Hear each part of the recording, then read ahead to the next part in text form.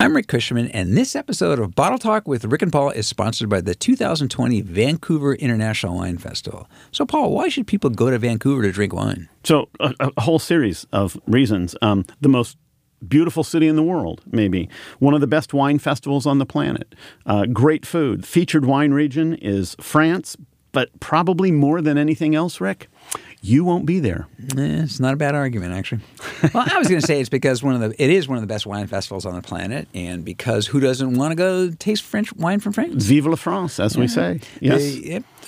Goes on February 22nd to March 1st.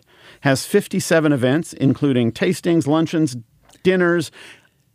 I will be one of the people doing He's waiting for me to interrupt because he knows I'm going to warn you people that Paul's going to be one of those people doing it. Yep. I will be doing a seminar up there. It will be all sorts of fun, tasting wines from all over the world. Yeah. But at least when people go there, they only have one of us to avoid rather than two. Yeah, but Paul can get pretty loud on his own. In fact, without me, to keep an eye on him, it gets worse. Yeah, I'm sure. But don't worry, if you do run into Paul or go to one of his seminars, the festival will still be great. And there's going to be outstanding wine from 15 countries. Winemakers and principals from all 163 wineries will be on the floor so you can meet and talk with them. Yeah, meet and talk with them. And 42 wineries from France. So great chance to taste everything from Champagne to Burgundy to Bordeaux to Provence. Lots of fun. Speaking of Provence, a global spotlight on rosé. Provence is sort of ground zero for rosé. Yes. Absolutely. I love rosé. And plus, Vancouver's just so lovely. The mountains across the harbor there are covered in snow. Restaurants are ready with spectacular food. It's a great food city. The restaurants are. The service there is so nice. They are Canadian, after all. They gave me my own chair at most places. Well, I'm proud of you, Rick. You barely spilled anything at all. I know. I was proud, too. And the festival people, they're nice as well. And they make it really easy for you to eat, drink, get tickets, book hotels. And the best way to book is through Stay Vancouver Hotels. Easy to remember, Stay Vancouver Hotels. They have an outstanding offer. You book a downtown hotel, and there are 39 of them through Stay Vancouver. And some of those would still be willing to rent a room to Rick. I've contacted them, and they said, well, if you're not coming up this year, then we would be willing. But if you do book through them, you get one of those huge. I get a free international festival tasting. And those are one of the keynotes of each night, and they're worth like $115. So book now. With 163 wineries, that's less than $1 per winery to taste all those wines. It's kind of amazing. Yeah. And again, the easy way to find it is just Google Stay Vancouver. Yeah, and you know why else they're nice, Paul? Because the proceeds benefit Vancouver's Bard on the Beach Shakespeare Festival, which is a great reason to go back to Vancouver in the summer. That's true. I was going to say, because they're letting you lead their first ever post-festival Bordeaux wine river cruise. Yes, it's true. And it's April 9th to 16th, and Paul will be there, but you can't avoid him. I heard it's a big boat. Not that big, actually. It's only about 135 passengers, so not that big a boat. Well, there will be wine. But there will be lots of fun, lots of wine, and best of all, no Rick on that one. Should be a great time. All right, let's recap. 163 wineries, 15 countries, including New Zealand, Spain, Italy, Argentina, and more. France is featured. You can taste some outstanding Canadian wines, and they really are for Canadians' own Okanagan Valley. Yep. The first time I was up there, I was really surprised. It's just the depth of quality. Yep. Yeah. And Nova Scotia, other places in Canada make good wine. Yeah. Yep. All right. 57 events, world-class food, world-class city outside your door. It's a party. It's a party. All public tickets go on sale January 8th, not so far off. If you're trade, they're available now, but go to the website for details. And that's Vancouver International Wine Festival, February 22nd to March 1. Details and schedules and programs and all that stuff is at vanwinefest.ca. .ca because they are Canadian. Or just go to Google and find it. You'll be very happy you did.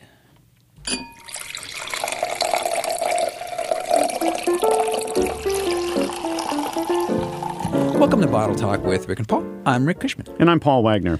So, Paul, I think I want to rant a little bit today. Well, that's hardly anything new, Rick. You always want to rant. Yeah, well, I want to rant about the way people who sell wine tend to ignore their customers and what their customers really want. They just want, want to rant. I mean, I agree with you, but I'm not sure that you haven't said that a bunch of times before. Well, we got a question from a listener about it. Okay. And she asked why no one wants to sell her and all of her friends a buttery Chardonnay. Because they're idiots. Precisely. And we're going to pile on to that in just a second. I can't wait. Also today, we have questions from the Netherlands about decanting wine in a blender. Honestly, it's a thing. Yes. Other listeners ask if wine is gluten-free and what is it about wine country that makes it so good for wine, which is actually a great question. Yep. Plus, our horrible wine has notes of clay, stratus, and marine fossils. Ew, gross. As usual, we're going to be making fun of Wine Snob. And by the way, we are still once again recording here in the beautiful studios, Capital Public Radio and on their podcast land. Recommended podcast right next to Terry Gross and all of those big names. Terry writes the station regularly to try to get rid of us. But Get these guys out of there. I know. It's just, so far they're not listening, and thank God for that. We are also on Napa Broadcasting. It's the network out of the august Napa Valley College. And that's right, the Institution of Higher Learning. Yeah, and you think they would know better. Yeah. And don't forget, we are on Facebook, Instagram, and Twitter, where you can go and ask us a question at rickandpaulwine.com. And we are now on Stitcher and Spotify, along with Apple Podcasts. So pick a podcast platform, and there we are. Our media empire is exploding. World domination, Paul. And don't miss the chance to join Paul and some lovely Canadians at the Vancouver International Wine Festival, one of the best in the world. It runs February 22nd to March 1. Information is at vanwinefest.ca, or just Google it. You'll find it for sure. Okay, So let's start with a question, get us rolling here, about that I was just referring to, which is, it's actually a few questions, and we got them from Christine in San Ramon, which is the East Bay. Yep. She says, my local store name removed so we don't get sued has a lot of handwritten notes for their wines. But before you say good for them, I want to say they're useless. God bless you, this Christine. Is still Christine talking or writing here. Yep. They all sound like PR hoo-ha, and some give some weird food pairing. Right. Smoked duck prosciutto. Yes. Yes, that's exactly because that's what we're eating every night for dinner. So I'm looking for a buttery Chardonnay. This is still, once again, Christine. I'm looking for a buttery Chardonnay like all my friends, and there is never, ever a hint about whether it's buttery. So I have a couple questions. I bet you do, Christine. These are good questions, too. So are there any clues in the kinds of stuff they write that might tell me if it's buttery? That's question one. Okay. Why won't they say if it's buttery? Why do they all sound the same? Where the heck do they get them? And why do I keep talking to wine people in restaurants who tell me no one likes buttery Chardonnay anymore? So I think Christine should have her own podcast. This is great stuff. It is totally. So should we start at the top? Yes, I think we should. Any clues in the kinds of stuff they write? Well, sort of. Yes. If people talk about oak, they may also mean that the wine is the richer and more buttery style than you like. Rich is another word that sometimes people use instead of buttery. Yeah. The problem is that in the world of wine snobs, buttery has become a word you cannot say out loud. Yeah, is the description that shall not be named, right? That's right. Yeah. And so as a result, you have to look for those secret hidden meaning words like rich and luscious. Or creamy. Sometimes you Creamy, get creamy. maybe. Sometimes vanilla, even though that may more refer to the oak. But toasty, maybe. All of those might help you get there. All of those are just other ways of eventually getting around to the fact that it's a big, rich, and, yes, buttery Chardonnay. Yeah. So those are the clues. Now, why won't they say it's buttery? Well, as Paul said earlier, because they're idiots. Yes, and also because buttery is a term that amongst real wine geeks, they've decided that's not a cool wine to like. So they're afraid to put buttery on any descriptor for fear all the wine geeks will run the other direction. And what's the other one, Paul? The other word that they don't like to use. Oh, don't tell me. Smooth. Smooth. Well, that's true. So two of the words that might sell more wine than any two words in the wine business are the two words they won't put on. They won't say. Yeah. And the next question I love is, why do they all sound the same? And of course, this is the problem. I have to raise my hand because I was involved in that. The real challenge is there are 150,000 wines in the U.S. market, and writing descriptions of each one of those 150,000 wines so that you can tell it from all the other 150,000 wines, almost impossible. So people in the business just tend to write a nice, plain, middle-of-the-road description that says fresh, you're selling the wine. Yeah. Aromatic nose, nice fruit, God knows you can't say it's buttery, so you might say it's rich, and it goes well with chicken. Yeah, but it's worse for Christine is that they're all, if it's Chardonnay, they all have notes of apple and pear, maybe a touch of citrus. As somebody who worked in the industry for a while, and one of the things we did was, put together tasting notes, is you're always trying to make a sale. And so you sort of rounded the edges on everything, but they also sound the same over and over. And it is difficult to do that, but what would be helpful, and is some sort of scale that gives you some sense. Is it big and buttery? Is it lean and more citrusy? Right. Of course, the problem is they can't say it's big and buttery because some people don't want that. And then they can't say it's lean and citrusy because some people don't like that. So they try to make everything sound like it's the middle of the road. Trick them instead into of saying, buying a wine they won't like. That's right. That's a very useful way to sell a product.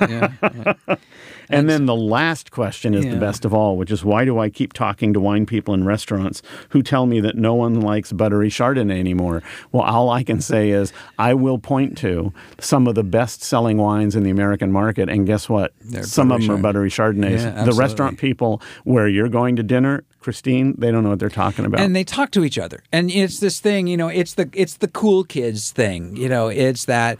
Now, Rick, how would you know about the cool kids thing? I've heard rumors. People tell people who sometimes let me in on it. I'm told anyway. Yes. But it's that you want to partly it's that when they taste lots and lots of wine, they're looking for something different. So that's a fair thing. But part of it is that it's like reinforced over and over that it's an uncool thing to like or recommend, so nobody wants to like or recommend. And the sad thing is a lot of people like it. Right. And and they should be able to buy it without getting hassled. They're not doing their job, which is to serve their customers. That's right. All right. Okay. We're Christine, we're 100% in your corner. Yeah. Go for it. Yeah. You're right. All right. You tell them Rick and Paul said so, too. Yeah.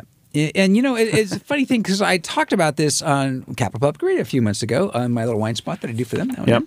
And I got a ton of email from listeners that said. Which is like 3? No, it was actually more like a dozen, which is, I never get emails. So, that's a lot. Yeah. And it was that, that thank goodness somebody said buttery Chardonnays are okay. It's like, and so you're out there, Christine, with most of the world, and the wine industry is letting you down. Yep. But you know what, Paul? We don't let people down. No, we don't. We just keep tackling these tough questions. That's right. In fact, it's time to go to our official question list, and we're not going to let anyone down here. And if you'd like to ask us a question, go to rickandpaulwine.com or go find us on Facebook, Instagram, or Twitter. Great place to ask us a question. That's at Rick and Paul Wine. And don't forget, look for us on Apple Podcasts, Spotify, and Stitcher. All right, so this first one comes from Jody in Biddinghuizen, Netherlands. Wow. Yeah. We are a global empire. We are. She says, what's your opinion of hyper decanting? And she sent this along with a picture of what it is, which is decanting wine in a blender. Yeah, it's aerating the heck out of it in a blender. Yeah, or beating the crap out of it would be another way to call it. Yeah. But, so it was a thing. There was a while back there where it was like a really big thing because it was just different and funny. It was different and funny. It was like, if you want, it was opening. The same thing as opening the bottle by banging it with your shoe and then against the wall. And the cork Rick, would you eventually still do that. out. I saw you do that Thursday night. I bang the bottle when it's out, when I'm out of wine, and I hit it with my shoe. I think maybe it can. If you wanted to decant, it actually works. Yeah, putting it in a blender works, but it's kind of point. It's kind of brutal. Yeah, the easy solution is pour it into a decanter. If you want to give it more air, shake the decanter a little. If you want to give it more air, pour it back into the bottle, pour it back into the decanter. Wine, if a wine really needs as much air as it gets in a blender, maybe you should just buy a different kind of wine. Yeah. I mean, it's if it's a sort of especially if it's an older wine, do not do this because it'll just beat the wine up and all the flavors will be gone. Right. If it's a younger wine, if you want to have to wash your blender a little better this time around, it doesn't hurt. It is a funny thing to watch. I will say that. Yes, it is. But if anybody is doing this, I just want to suggest that you take the wine out of the bottle first. A good idea. Yes. Okay. Yeah. This next one comes from Charles in South Lake Tahoe. is wine gluten-free? And are some yes and some no? And if so, why? I don't want to sound, this is Charles, I don't want to sound too precious. I have celiac disease. Well, he's wise to be careful, but in fact, wine is gluten-free. There is no gluten in wine. Yeah, for vegans, there can be issues because they can filter it, fine it with with egg whites. Yes, although those are removed before the wine is depending released. how serious you are. But they are not. It's basically like wine coolers. However, you have to be a little careful because some of those could be grain-based. If it is wine, no gluten. But if it is wine flavored or flavored wine, then it can have other stuff in it, and we will not be held responsible for what's in those beverages. No, because we don't know. Actually, most of the people who make them aren't held responsible. They probably ought to be. Okay, there you go. That's it for questions for now. We'll have more in just a bit. You're listening to Bottle Talk with Rick and Paul. Up next, some really horrible wine rating.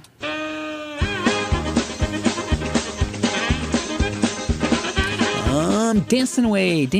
I love the music, hate the writing. Okay. There you go. All right, Paul, what do you got? Well, let's start with this one.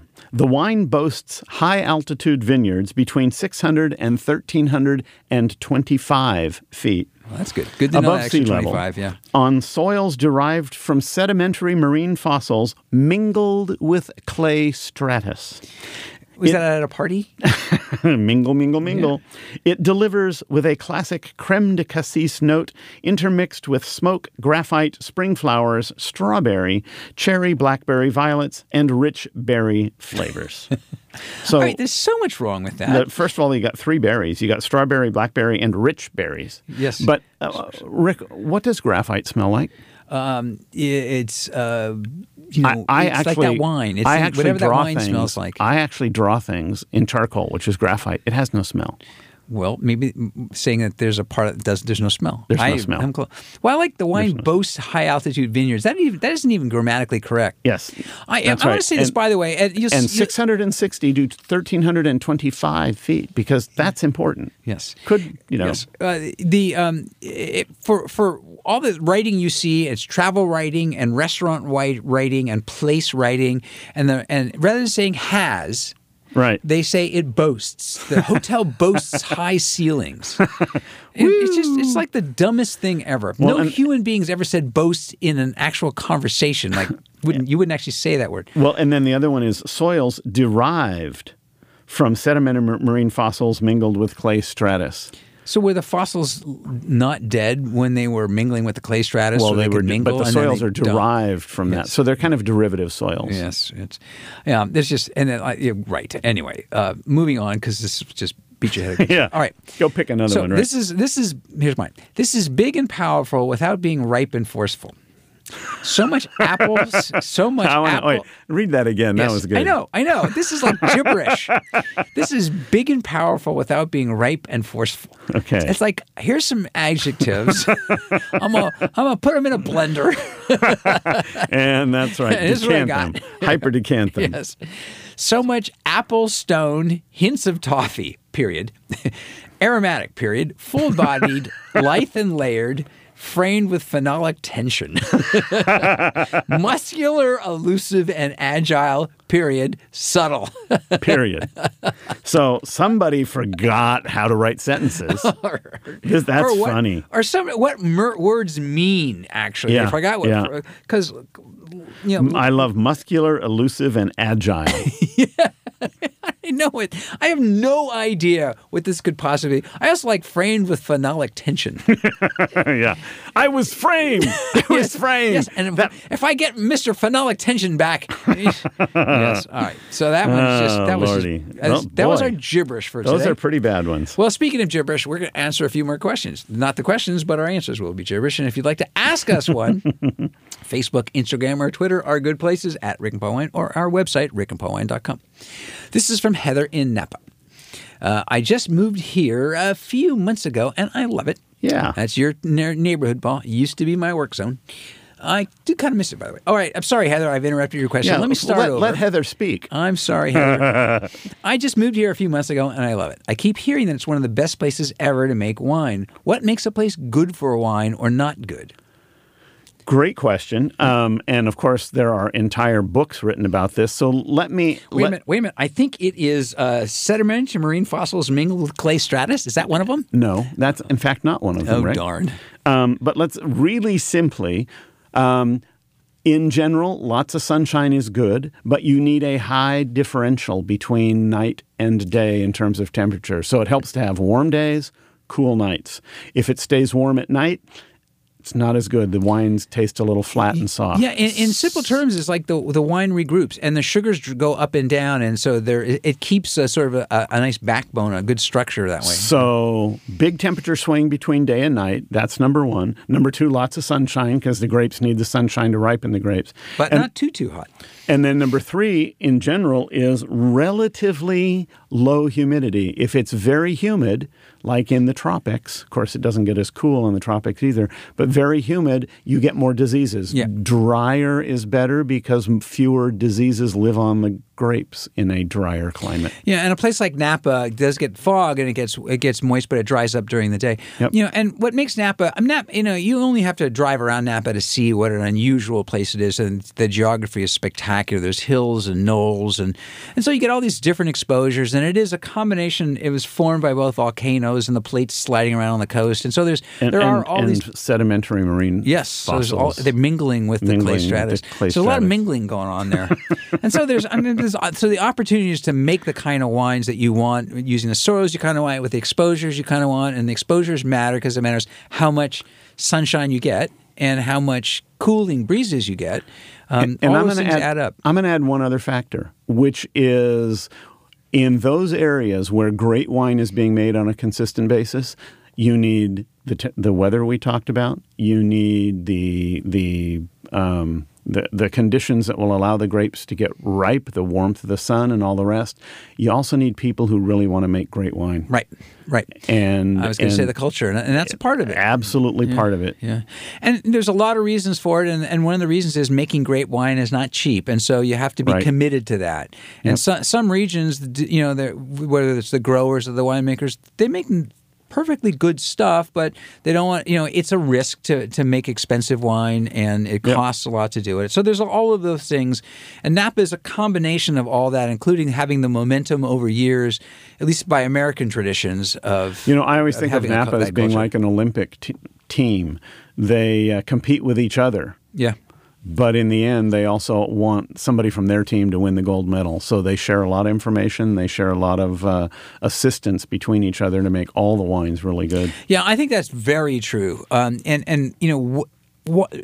As somebody who did some consulting for smaller wine regions, I cited Napa often as a place to learn from because they, when a region was new, so there's a lot of this sense that you're on your own. But in the wine industry, you're not. I mean, you're not for lots of reasons, and one of them is that your region is your brand. Mm-hmm. And Absolutely. So if you are from some other region, I'm not going to cite one where they don't cooperate so much, but Death Valley, Death Valley region. Yeah, very few good wines coming out of Death Valley these days. Talk to the cactus, to the coyotes. No, yes, no. But when everybody's good, your brand improves, and so it's always helpful, and you'll learn from each other and all those good things. So that was kind of a real answer, Paul. Whew. There's one for us. Okay, well, this that? is one we got last year. Let's see if we can get another 6 answer. years and we get one good answer. Yeah. All right, this is one from last year. It's appropriate for the season, so I am with Sherry in Sacramento. She says, I really like wine, and I am learning about it. I remember this. I do like this question. I really like wine, and I'm learning about it. I hope my question doesn't sound selfish. Most of the holiday parties I go to are with friends who don't know much about wine, and the wine is pretty average. No biggie. But now and then there's something good, and my friends don't notice. They just drink what's in front of them. They pour like they're drinking in a big gulp. So is it a horrible thing to hide that good wine in the back of the lineup so they won't gulp it in there and it'll be more for me? Sherry, I will just tell you right off the bat, I have done this more times than I can count. I know. Absolutely go for it. And there's only one danger in this scenario, Sherry, which is as people begin to know you, And as they begin to know that you are a little more into wine than the rest of them, people will start coming up to you and asking you, what you're so drinking. what are you drinking? And then it gets more complicated because Then simply you point to the cheap stuff. simply hiding the bottle in the back of the row of bottles, absolutely, everyone's done that. We all do that. That's absolutely part of the show. But when they ask you what you're drinking, do you tell them? Or do you say, oh, do you see this wine right up here in front? I see it. You play it by ear and you think whether they're going to appreciate it or not. Yeah, if they but are going to appreciate it, then I think you are morally obligated to let them know. Actually, you know what I do is when people ask me that question, and as she says they're pouring like they're drinking from a big gulp, I go ahead and I pull the bottle out and I say, here's what I'm drinking. Would you like some? And I pour them a taste. I don't fill their glass up to the rim. I pour them a couple of ounces and let them see if they like it. And at least in that way, I make sure that more than one or two people get to drink the wine. See, when I get asked that question, what I do is I point and I say, see that woman over there? Ask her. It's my wife. I let her beat them up. All right, Sherry, that's a great question. And I say, if nobody cares, go for it. Go for it. All right. Well, that's almost an answer. So that is 1.5 for 4. Not bad for us. And that is it for another round of Bottle Talk with Rick and Paul. Our producer is the patient Anthony Van Hook. Thank you, Anthony. Our associate producer is Jeremy Marin. Thanks to Capital Public Radio for the studio use and for including us on their podcast lineup. Recommended podcast. Don't forget, ask us a question at rickandpaulwine.com or Facebook, Instagram, on Twitter. You can listen to us on Apple Podcasts, Spotify, Stitcher, everywhere. Part of the Rick and Paul media empire. We are taking over. And a reminder, you can catch Paul and taste some extraordinary wines at the Vancouver International Wine Festival on February 22nd to March 1. Information is at vanwinefest.ca. That's Van Wine Fest. Just go to Google. You'll find it. And all public tickets go on sale January 8th. And trade passes available now. So if you're trade, go online, get more information. Yep. And if you book a downtown hotel through Stay Vancouver Hotels, which is a good place to go, you'll get free ticket to one of the 4 international huge festivals. Which is huge international. 165 different wineries pouring wines at it. Yep. And you can also go to Van Wine Fest to sign up for the post-festival Bordeaux River Cruise with Paul as your host. Yes. That cruise is April 9th to 16th. Saint-Emilion, Pomerol, Pauillac, Margaux, Saint-Julien. Man, those are some good wines. Is that? And Fine. I'm sorry to say, Rick won't be joining us. And now who will eat dinner with you? All right. So hey, at least once on that cruise, I get invited to eat with the captain. But there's always something that comes up. Captain? Yeah, he gets busy. Yeah, he gets busy. Thank you. I want to have you at the table, but he doesn't actually. He asks me to text him. Yeah, I believe it. Urgent, we need you on the bridge. On the bridge. Oh, okay. Well, if you've learned anything today, we hope it's if you like buttery Chardonnay, drink buttery Chardonnay, and make the sommelier or the wine person find you one, I say. Hear, hear. I'm Rick Cushman. And I'm Paul Wagner. Remember, the best wines are the wines you drink with friends. Or with us. Especially with us.